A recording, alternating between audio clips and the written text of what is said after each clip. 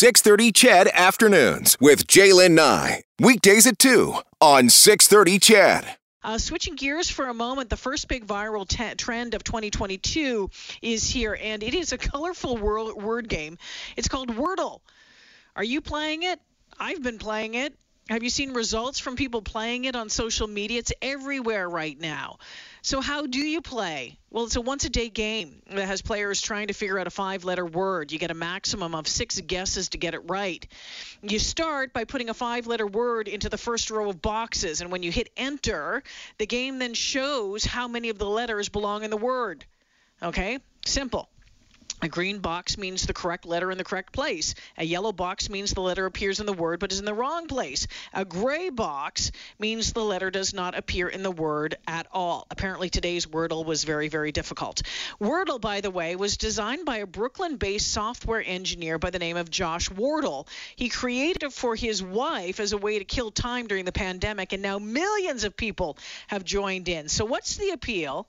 Are there any tricks to solving the Wordles, and why is our next guest so pumped about its popularity? Stacey Costa is one of only 2 enigmatologists in the world.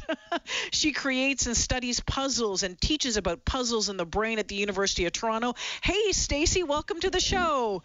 Hi, Jaylen. Thank you for having me. How does one become an enigmatologist? How does one study symbols? How does one get fascinated by that, Stacey? It started in my undergraduate. I went to the University of Toronto, and I actually took this course because I thought it was going to be a bird course, just to kind of get an easy A. And instead, what happened was I just kind of got so fascinated with this whole history of puzzles and realizing that every society has some sort of puzzle craze, despite language differences and despite cultural differences. And I knew I was destined for this because at the end of a course, like most courses, I had to write a final essay. And the prof said, okay, you have 2 options. Either write me a traditional final essay or make a puzzle. And I said, I'm not going to write an essay. It's going to take too long. And instead I made a puzzle, which instead took 4 times the amount of time. And she's like, you really have a knack for this kind of stuff. I said, yeah, I could do this every day. And then that just kind of started it. I started working with many governments. I worked with a lot of private companies, just creating puzzles for a living. And then just started looking into the history of puzzles and crazes for at least the last 10 to 12 years. And you know, it's interesting because I think when people think puzzles, they think of the, 1,000-piece puzzle of a picture that you put together. But puzzles have... Yeah. Right, everything's a jigsaw, but that's not the case. You look back at history, puzzles can be all sorts of different. They can be mazes, they can be wooden games, and it goes back centuries upon centuries, doesn't it? It does, yeah. So even looking at things like mazes, looking at riddles, I think another big craze many of us are probably familiar with, Sudoku. It just really depends. Many people, I think, are just so familiar. We think of maybe an old school way of maybe our grandparents putting together a nice little jigsaw, which nothing wrong with that. But we always go to that because that's the default. Stacey, I have so many questions for you this afternoon. So before I run out of time, I'm gonna try to get through as many as possible. I'm curious on your thoughts on Wordle and its exploding popularity. I know you've been playing it. I saw on Twitter that you've taken a go. You've taken a go at it. What do you think? And what do you know about its popularity and how it's really kind of grabbed the attention of so many? So yeah, a few things. I think. One, because the timing. So anytime we've been in a pandemic, even in the past, society needs to grab onto something good. So this is a really nice trend to be on, and so I'm happy about that. I think a lot of people are getting onto it for a few different reasons. One, it's going across ages. So people like my parents, my nieces and nephews who are like 11 and 12, like everyone's just playing it. And it's very simple as long as you know the English language to kind of just get into it.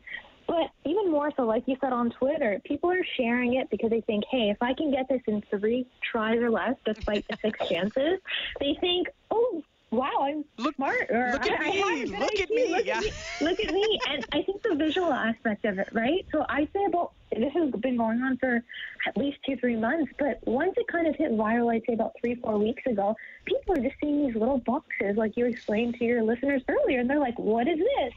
And once people get their hand in it, they can see a few things. One, it's very easy to get into.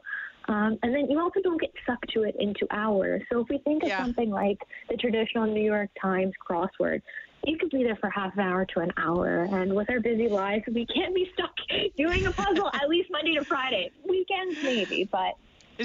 Stacey Costa is a puzzle expert, and she's joining us this afternoon. Okay, so when it comes to Wordle then, Stacey, and we're seeing like Reddit forums of people giving tips on how to best start it, how to maybe get the best hit on the first line. Do you have any tips on how to do well at Wordle? So, okay, if we think about it, I'm going to just do a little bit of math here. Right now, from what I understand, there's about over 8,000 five-letter words in the English language. I think most people like myself, you want to think of how many specific letters is going to get you the biggest chances. One of the biggest tips that I've been seeing, and that's kind of gone a little bit viral on Twitter, is the word adieu. Because it's getting I, E, and U, so 3 vowels, and then starting from there. But then the thing is, I think some people they know if a word has already been done, and I've done this. I don't know if it's considered cheating, but if a word's already come into place, I've crossed it off my list to not use that, obviously as a guess. I know some people, and I think it's funny, some people have actually been trying to cheat, and I don't know, I think, hey, if it's going to get you into this routine and you're trying it out and it's improving your brain, of course, I'm more than happy if you want to cheat and look at it. But Stacey, I think it's just the simplicity. Stacey, I cheated on my first try. Let me tell you, I cheated after about the second line. I'm like, okay, well, I'm going to go to a Scrabble site and put in 5-letter words that have an A and an N in it and see what else comes up. But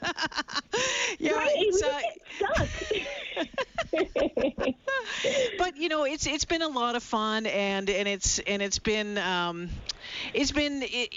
fascinating to watch. I accidentally put up my word instead of doing the hair share thing. I put up the word, and I got in big trouble on Twitter, and I learned that very quickly, so now I don't do any of that. But I'm curious, you talk about this. You do a TED Talk, and I've watched that, and you talk about puzzles and brain health and the importance or the connection there. But there truly is a connection between puzzles and brain health, isn't there?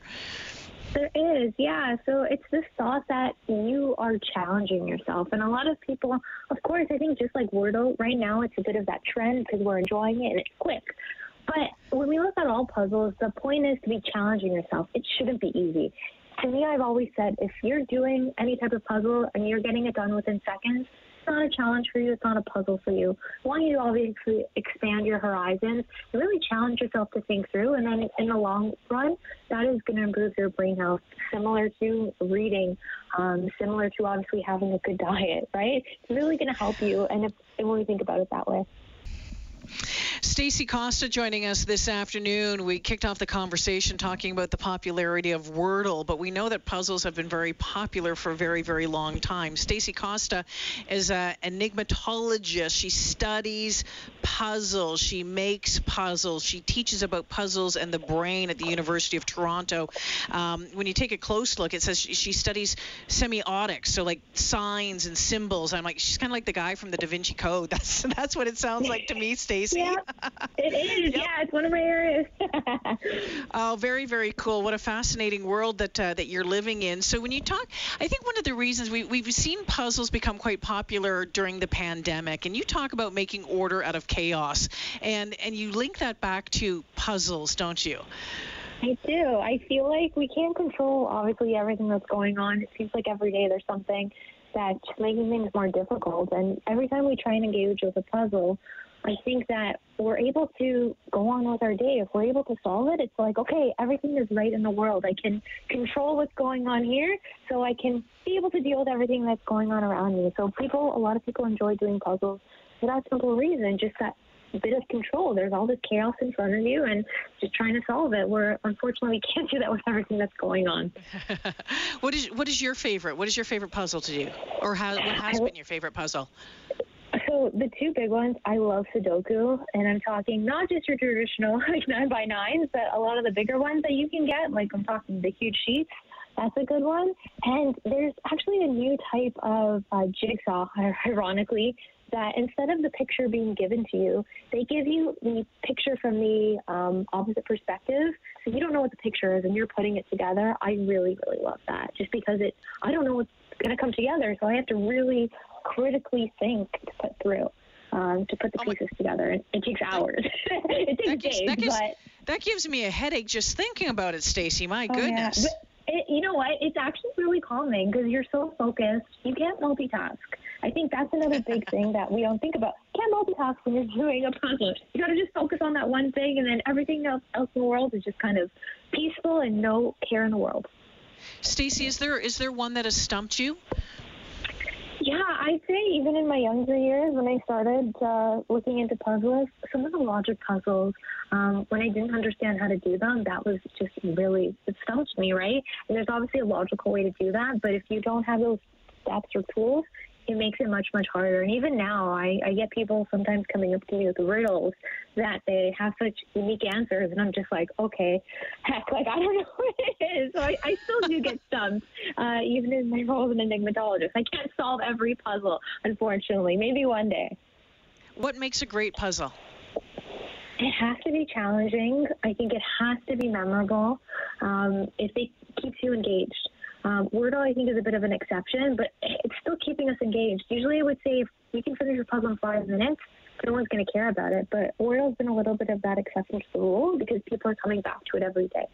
If you can get people to really make it viral, and even I think, and I predict Wordle's going to be extended past the 5 words in a year or so, if it's continuing on the trend that it's on. But something along the lines that people just can really gravitate and really sink their teeth into. If it's too complicated from the start and there's not an easy entry point or levels to make it harder, it's not a good puzzle. And that dopamine drop, whenever you get it and you and it feels so good when you're able to solve something. It keeps you coming back. It does. It's very addictive, right? It's like when we have some of our vices, like eating chocolate or going to the casino, or you just enjoy it and you want to keep going to prove yourself. Stacey Costa, fascinating conversation. I'm fascinated by the work that you do. Let's have another conversation down the road sometime, okay? Thank you. That sounds great. Yeah, you betcha. Stacey Costa, enigmatologist. She studies puzzles. She teaches about puzzles. She makes puzzles. And if you want to listen to more of Stacey, you can check out her TED Talk on YouTube. It's 5:23. Let's take a break.